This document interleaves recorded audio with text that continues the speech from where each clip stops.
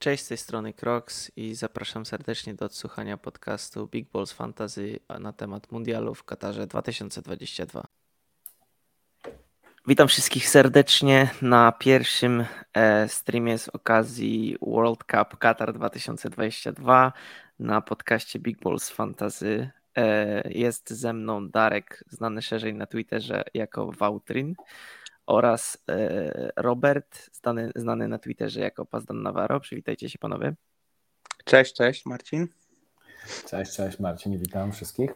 Dobra, i pogadamy sobie w tym momencie o grupie A, w której skład wchodzą Katar jako gospodarz, Ekwador, Senegal oraz Holandia.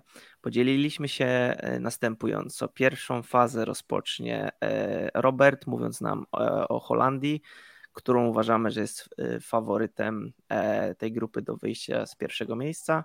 Następnie Darek opowie nam o opcjach z Senegalu jako doświadczony gracz w gierki Afkonu.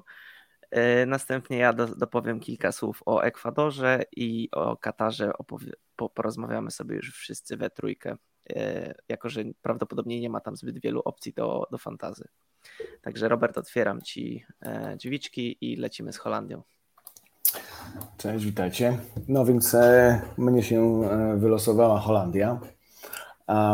Holandia będzie kolejno grała na mundialu z Senegalem, Ekwadorem i Katarem, co teoretycznie pozwala zagrać ich zawodnikami przez 3 kolejki fazy grupowej. Tutaj w zasadzie pozostaje pytanie, czy będą rotacje i jakieś resty na ostatni mecz z Katarem. Pewnie w zależności od wyników są one możliwe, ale na dzisiaj chyba wydaje się, że takich kluczowych restów jednak nie będzie. Jak wygląda 11 Holandii? Na dzisiaj nie pojechał Silesen, więc jeśli chodzi o bramkę, to będzie Remco Pasveer z Ajaxu. Choć są głosy, że może dostać koszulkę numer 1 Bilioff z Feyenoordu. No zobaczymy, jak tutaj będzie. Obaj jeszcze nie zostali wycenieni w fantasy. Jeśli chodzi o formację defensywną, no to Holendrzy grają trójką, Van Dijk, Jurrien Timber i Nathan Ake. Tutaj raczej nie będzie większych niespodzianek, zaś jeśli chodzi o środek, to będą grali wahadłowym Dumfriesem z Interu, w środku zaś będzie na 100% Frankie de Jong, a na drugim wahadle będzie albo Daley Blind, albo Malacia z Manchester United. Znakiem zapytania jest środek, gdzie bardzo możliwe, że albo wyjdzie Martin de Roon, albo wyjdzie Steven Berghuis, albo wyjdzie Davy Klaassen. Zostaje również kilka znaków zapytania jest też w ataku, gdyż kontuzjowany jest Depay, który miał wszystkie stałe fragmenty gry. Nie wiadomo, czy zagra on w pierwszym meczu z Senegalem. Pod jego nieobecność na szpicy mogą wyjść Jansen, może wyjść Weghorst, może wyjść Luke de Jong. Zaś jako drugi napastnik, jedyny w zasadzie pewny składu, na prawej powinien wyjść Steven Bergwijn z Ajaxu, zaś na 10 bądź na drugim skrzydle, ale raczej na 10 prawdopodobnie Van Gaal zdecyduje pomiędzy Klaassenem a Codim Gakpo. Zobaczymy, jak to się ułoży. Na dzisiaj nie pojechał Sven Botman, nie pojechał De Vrij, Adelit. Wygląda na to, że jest za Timberem, jeśli chodzi o kolejność selekcji. Pojechał za to wahadłowy Leverkusen Jeremy Frimpong, który będzie alternatywą chyba na dzisiaj jednak dla Dumfriesa. No i ja też sprawdziłem, kto jak wygląda, jeśli chodzi o stałe fragmenty gry. Miał wszystkie Depay. W momencie, gdy jego nie będzie, prawdopodobnie karne będzie wykonywał de Jong. Podobnie zresztą jak wolne, a możliwe, że rzuty rożne przypadną Codiemu Gakpo, który to w towarzyskim meczu z Belgią dośrodkował na głowę Van Dijk'a i zaliczył przy okazji asystę. Patrząc na to, jak Holendrzy prezentowali się byli w grupie z Norwegią, Turcją, Czarnogórą, ale też z Łotwą i Gibraltarem, więc trzeba też na te ich wyniki nałożyć pewien filtr jakości przeciwników. 2 razy stracili punkty, tam były 2 remisy i porażka, więc wygrali grupę tylko 2 punktami przed Turcją i 5 przewagi nad Norwegią, więc też nie wiem, czy to jest tak, że ta Holandia na dzisiaj jest bardzo, bardzo mocna, czy jednak trzeba dosyć ostrożnie podchodzić do tych wyborów.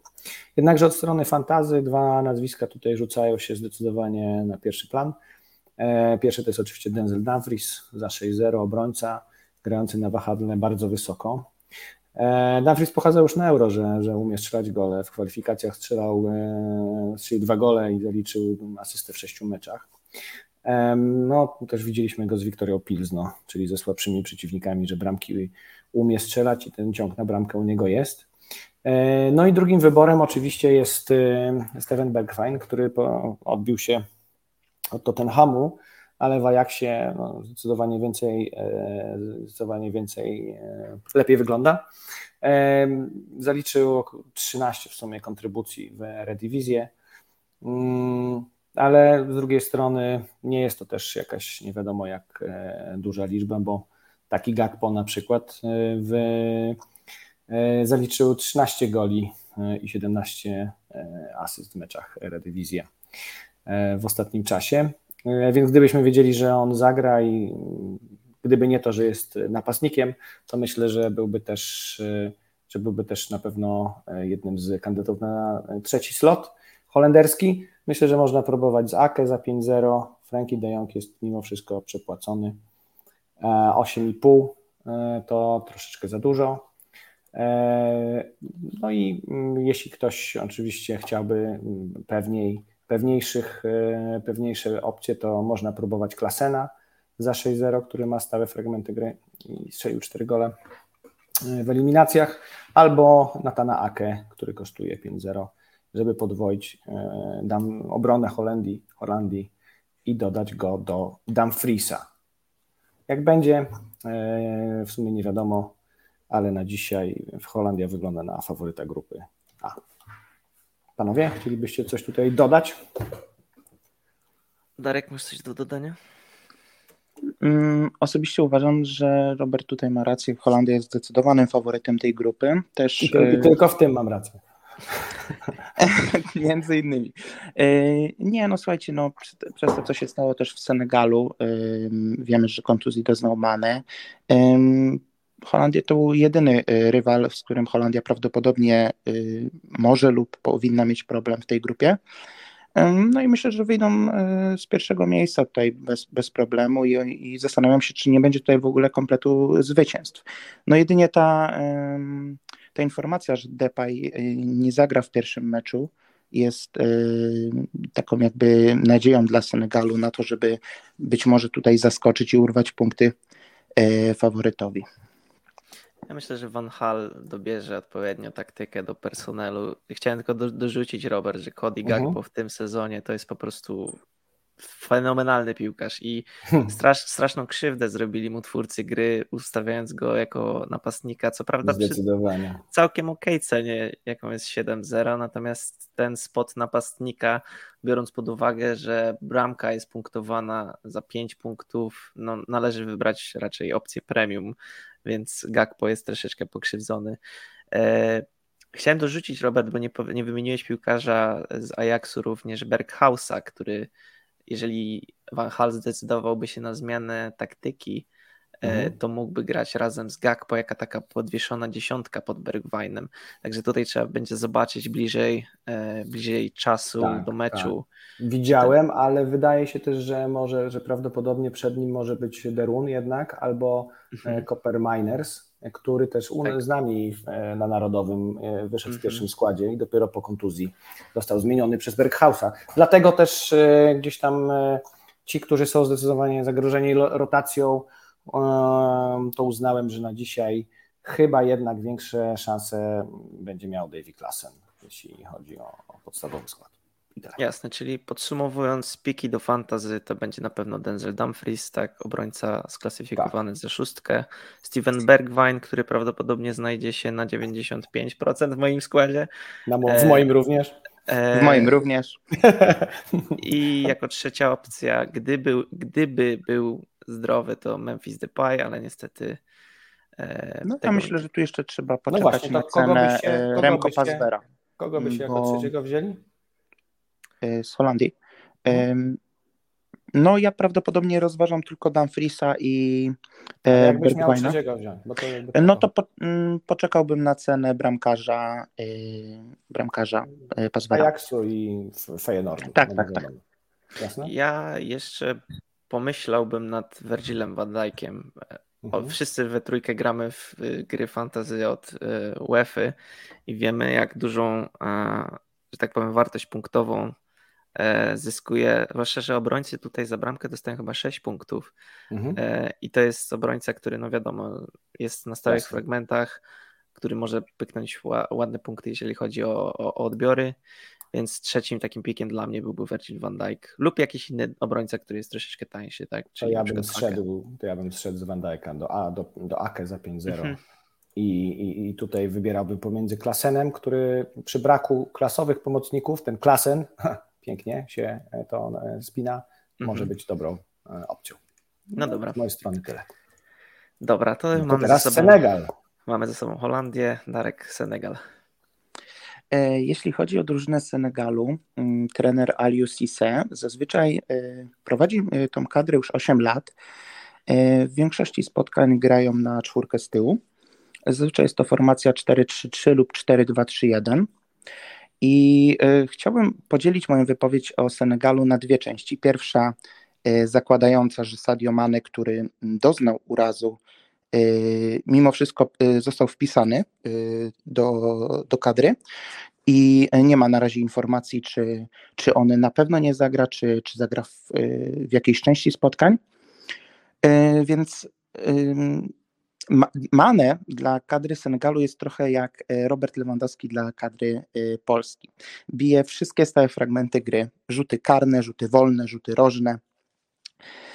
Generalnie cała gra Senegalu opiera się na Mane, który zazwyczaj gra albo na lewym skrzydle, albo na środkowym pomocniku ofensywnym za napastnikiem. Jeśli chodzi o skład Senegalu, jaki jest przewidywany, to na bramce jest oczywiście Edouard Mendy, który ma niepodważalną pozycję. Na środku obrony zagra Diallo i Koulibaly. Na prawej obronie normalnie by tutaj występował Bouna Sarr, który jest kluczowym zawodnikiem dla Senegalu. Niestety gracz Bayernu doznał urazu, nie zagra na tych mistrzostwach. To jest bardzo duża strata, bo prawdopodobnie po Mane był to drugi najważniejszy zawodnik Senegalu na AFCONie. Za niego tutaj jest przewidywany gracz Betisu Sabali. I na lewej obronie tutaj sytuacja nie jest do końca jasna, ponieważ Ballo Touré może występować, to jest gracz Milanu, albo Saliou Ciss, zawodnik Nancy. Ja osobiście uważam, że będzie grał Ballo Touré, natomiast widziałem w paru przewidywaniach, że Ciss może grać. W pomocy mamy tutaj raczej sytuację jasną, będzie to Gay z Evertonu, Mendy z Leicester i Papa Gay z Marsylii. I w ataku, zakładając, że Mane byłby zdrowy, mamy Mane na lewym skrzydle, Dia z Salernitany na ataku i Sara z Watfordu na prawym skrzydle.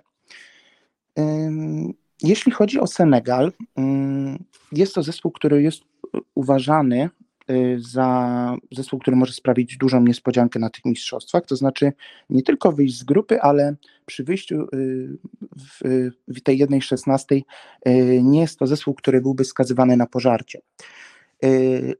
Senegal świetnie gra z kontrataku, lubią często oddać piłkę i posiadanie piłki drużynie przeciwnej. Na przykład ostatnio zrobili to z Burkina Faso i Gwineą Równikową, czyli zespołami, które nie mają jakby wielkiej renomy, więc jest to zespół, który lubi grać z kontry, natomiast Wydaje mi się, że Senegal, jeśli się na przykład spotka z Katarem, to mimo wszystko będzie prowadził grę.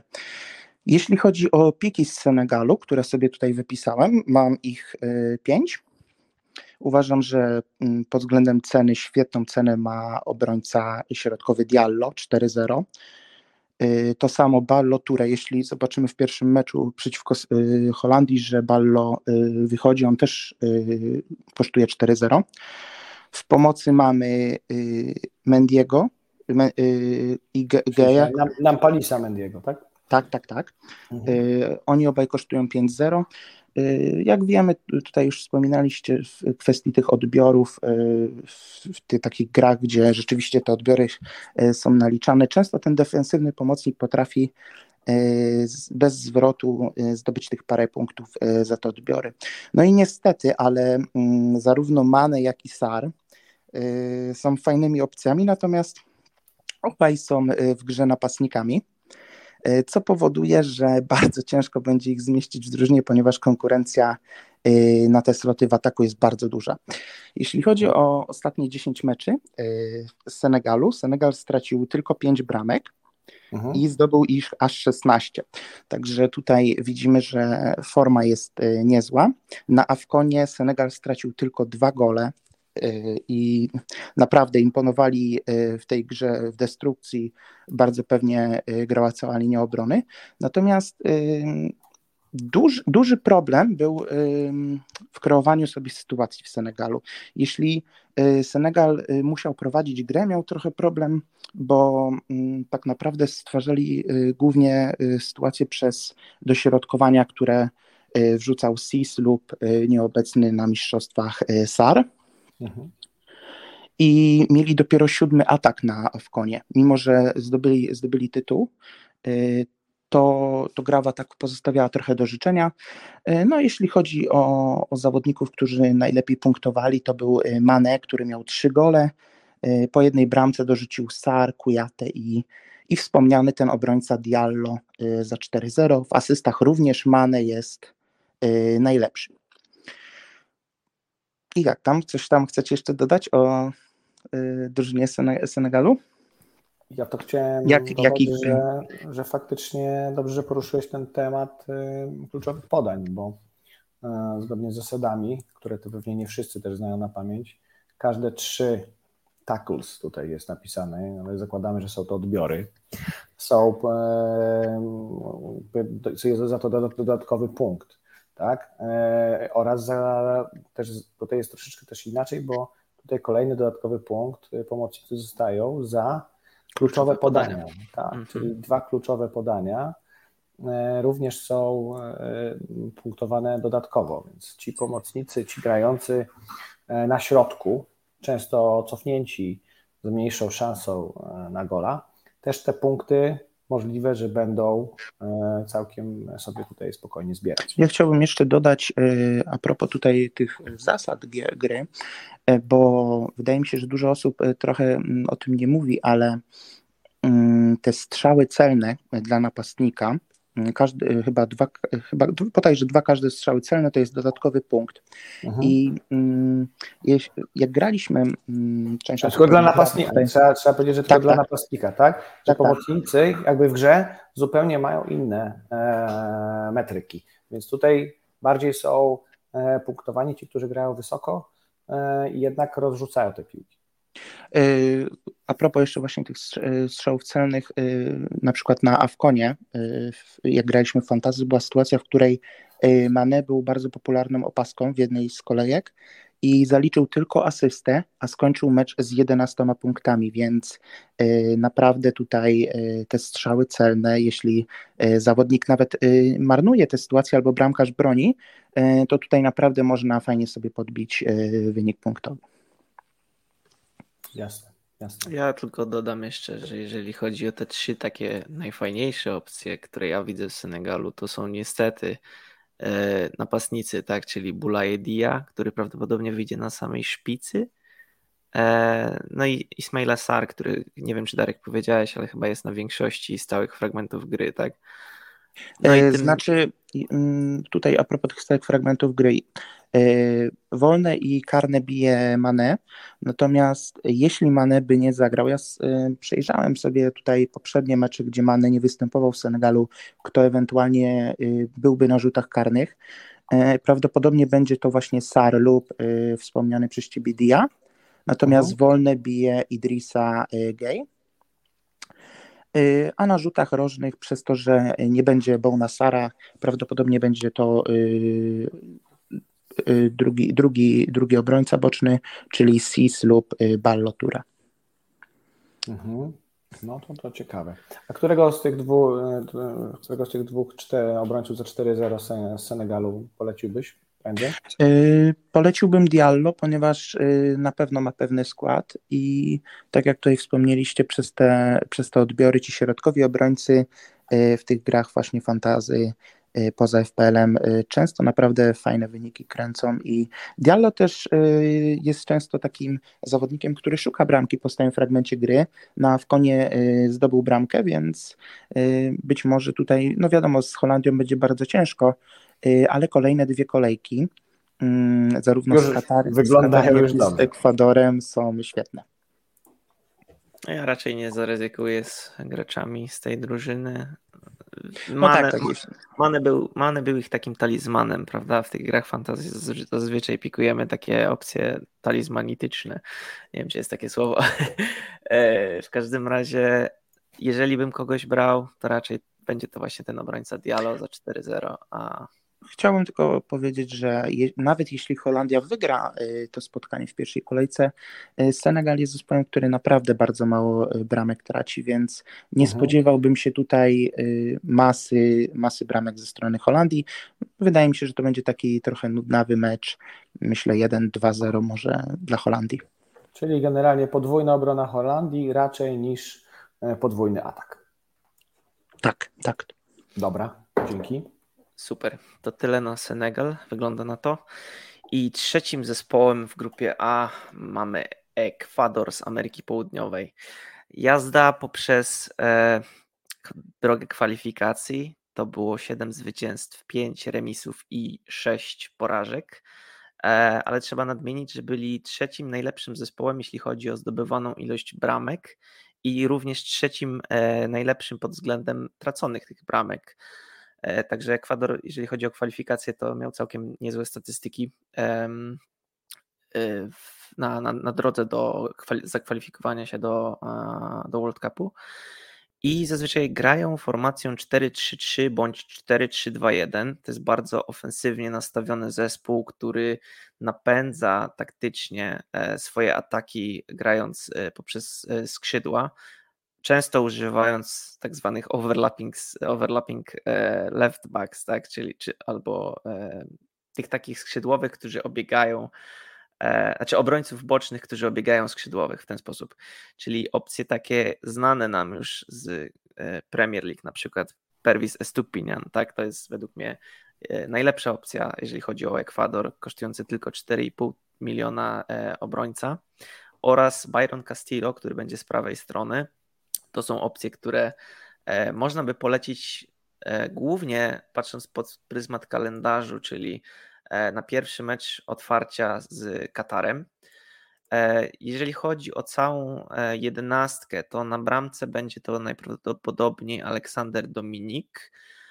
W obronie będzie to Piero Hincapi oraz Felix Torres na środku. No i tak jak wspomniałem wcześniej, po bokach obrony będzie to Pervis Estupiñán oraz Byron Castillo. Do tego na środku znany nam Moises Caicedo, to jest też całkiem fajna opcja, kosztujący wyłącznie 5,5 miliona pomocnik. On na pewno będzie miał całkiem dobre punkty z tych takich dodatkowych bonusowych statystyk, jak odbiory czy kluczowe podania. To jest taki trochę jednocześnie silnik oraz mózg napędzający te akcje do przodu w tym zespole. Do tego w zależności od tego, czy będą grali z ofensywnym pomocnikiem bądź z defensywnym, będzie to Carlos Gruezo na 6 oraz Aleksander Franco bądź Jeremy Sarmiento na 10. Natomiast najfajniejsze opcje to będą skrzydłowi i tutaj zanotowałem sobie nazwisko grajka Gonzalo Plata, który kosztuje wyłącznie 4,5 miliona, więc jeżeli ktoś będzie poszukiwał dopełniacza składu, to na ten pierwszy mecz na pewno z Katarem to jest bardzo fajna opcja. No i na napadzie tak naprawdę ciężko jest wybrać i ciężko będzie zdecydować, pewnie trenerowi również. Na napadzie będzie to znany nam z Premier League Ener Valencia bądź Estrada i w zależności od tego, który z nich będzie zaczynał, to jest prawdopodobnie napastnik z karnymi, tak? Estrada kosztuje 5 milionów, natomiast Ener Valencia 6,5. A ja mam pytanie tak do ciebie, no bo Katar z Ekwadorem grał pierwszy mecz. Pierwszego dnia jesteś w stanie wystawić jakiegoś kapitana. Gdybyś miał wybrać jednego zawodnika z Ekwadoru, to faktycznie wolałbyś mieć tego za 4,5 Platę skrzydłowego, czy może faktycznie znany nam z Premier League Sarmiento byłby wyborem lepszym, skoro gra na 10, tam będą jakieś kluczowe podania, jest trochę większa szansa może też na odbiory, grając na środku. Tak cię pytam, jak myślisz? No, ja generalnie możliwe, że spróbuję z takim, to jest bardzo ryzykowny pik, no bo Plata jest, trzeba dopowiedzieć, że jeżeli chodzi o minuty, to jest godzinka gry zazwyczaj i zjazd do bazy, tak? Ale przez tą godzinę... A Sarmiento? Nie orientuję się dokładnie, jeżeli chodzi o Sarmiento. To, tak jak powiedziałem, Sarmiento jest troszeczkę ryzykowny pod tym względem, że nie wiadomo, w sensie trener będzie prawdopodobnie ustawiał zespół pod przeciwnika, tak? Nie wiemy, czy zagra tą formacją z defensywnymi pomocnikami, czy będzie to właśnie ta formacja z 10. Także z Sarmiento nie ryzykowałbym, aczkolwiek no, może to być fajna opcja na punkty. Ja zaryzykowałbym z Platą na kapitanie lub Estupinianem, jeżeli ktoś się by zdecydował na tego obrońcę. Jasne. Ja na przykład was zaskoczę, bo ja mam Pervisa Estupiniana aktualnie w swoim drafcie. Nie zaskoczyłeś. No nie, słuchajcie, bo tak się śmiejemy tutaj, ale no, kto jest faworytem tego meczu? Czy myślicie, że gospodarze będą chcieli się pokazać dobrze w tym pierwszym meczu, prawdopodobnie z najsłabszym obok siebie rywalem w grupie i na przykład spróbować urwać jakiś punkt, czy jednak Ekwador, jako ta drużyna wydaje się na papierze lepsza, wygra to spotkanie? Bo ja mam wrażenie, że Ekwador wygra ten mecz. Chociaż spotkałem się z... To ja mam taką statystykę, że w sumie ten Ekwador, mimo że grał głównie mecze towarzyskie, to jakoś specjalnie worków goli nie dostawał w tych spotkaniach. Kanadyjczycy i Chilijczycy strzelili im co prawda po 2 gole, no ale to był maks. Z drugiej strony grają też u siebie, będą mieli ze sobą fanatyczną publiczność i grają mecz otwarcia. No, mówmy się, mimo wszystko z Ekwadorem. Czy tu będzie jakieś bardzo wysokie zwycięstwo Ekwadorczyków? Nie wiem, czy Katar stać na gola? Wydaje się, że możliwe, że będzie ich stać na gola, także nie do końca bym ryzykował. Ja na przykład u siebie mam na dzisiaj bramkarza Kataru w swoim składzie z kolei, więc twój Estupinian wolałbym... Boli cię mój Estupinian, rozumiem. Dokładnie, twój wielki Estupinian. To zrobiliście fajne przejście do Kataru, no bo ja o Ekwadorze właściwie zakończyłem. Od siebie powiem tylko tyle, że Katar, jeżeli chodzi o strategię i taktykę budowania akcji, to jest taki bardzo niszowy futbol.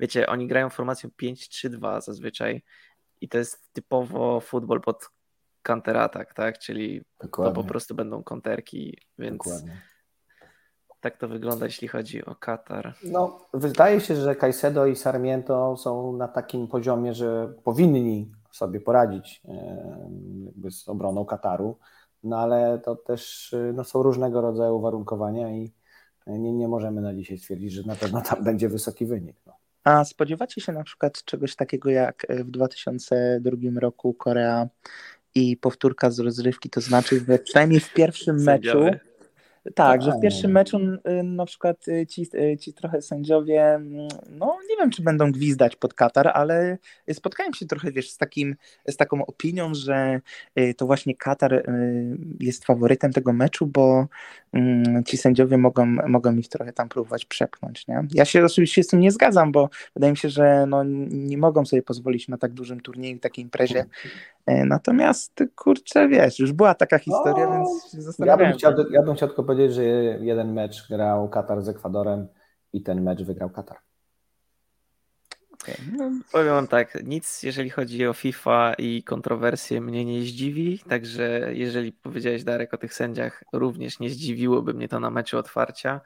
Ja gorąco, wejdę trochę w politykę, gorąco kibicuję, aby Katar zakończył tę grupę na ostatnim miejscu i żebyśmy więcej nie słyszeli o tej reprezentacji w kategorii hosta do większych turniejów. Ja jeszcze wam powiem a propos tego Estupiniana i tej obrony, bo nie wiem, czy wy nie macie takiego wrażenia, że zawsze te mecze otwarcia są trochę takimi nudnymi spotkaniami na 0-0 i zastanawiam się, czy tutaj właśnie nie będzie podobnie, że Ekwador będzie miał trochę przewagi w posiadaniu piłki, ale z racji właśnie tej piątki z tyłu będzie trochę bił głową w mur i to będzie taki mecz na 1-0. No nie wiem, spodziewam się trochę nudnego meczu tutaj. Ja myślę, że właśnie tak będzie, że będzie oblężenie i gra do jednej bramki. Też tak sądzę, w sensie nie wymyślimy tutaj raczej nic nowego. Wydaje mi się, że jeżeli byłbym hazardzistą, obstawiłbym na luźno, że Ekwador raczej wygra to spotkanie. No ja bym tutaj jednak obstawił X2 prędzej niż... Ale tak. Niska ilość bramek to jest raczej też to co przewiduję. No ja typuję 1-0 dla Ekwadoru. No jakby fair play. Czyli jednak Pervis Estupinian. Ja bym chyba dokładnie. na Jeremiego Sarmiento. Zobaczymy, który z naszych zawodników najlepiej wypadnie w meczu otwarcia. No ale zawsze, panowie, zawsze można spróbować. Jeśli nagle któryś z tych zawodników strzeliłby 2 gole, to temat kapitana może być już załatwiony. Tak? Jasne. Także ja tylko dorzucę jeszcze raz. Pervis Estupinian na pierwszym miejscu, jeśli chodzi o fantazję opcje. Do tego dorzucilibyśmy Moisesa Caicedo oraz dalej trzeci pik to będzie według mnie Gonzalo Plata, według Roberta Jeremy Sarmiento, według Darka nie wiem. No nie, zgadzam się z tym Platą trochę, bo według mnie to jest drugi najlepszy pomocnik w cenie 4,5 w całej grze, którzy aktualnie są dodani. Obok zawodnika, o którym dzisiaj też będziemy rozmawiać. Okay. Super. Dobra, dodajemy o Katarze? Nie przedłużając, wydaje mi się, że grupa A jest zamknięta. Tylko tyle, że mają bramkarza za 4-0, nie? Tak jest. Jeżeli ktoś będzie poszukiwał, to na pewno bramkarz Kataru, który nie wiemy, ile będzie przyjmował, ale raczej będzie przyjmował bramki niż je wyciągał, to jest za 4-0. Ale żebyśmy wiedzieli, że on się nazywa Saad Al-Sheb, żebyśmy nie wzięli drugiego bramkarza z Kataru. Okay. Dobra, dzięki Robert i widzimy się w grupie B. Wielkie dzięki za odsłuchanie tego odcinka i jeżeli spodobał się on Wam, proszę podawajcie go dalej na mediach społecznościowych oraz jeżeli spodobał się on Wam na tyle, żeby postawić mi kawkę i zrobić mi dzień, zachęcam do skorzystania ze stronki Ko-fi. Linki znajdziecie na Twitterze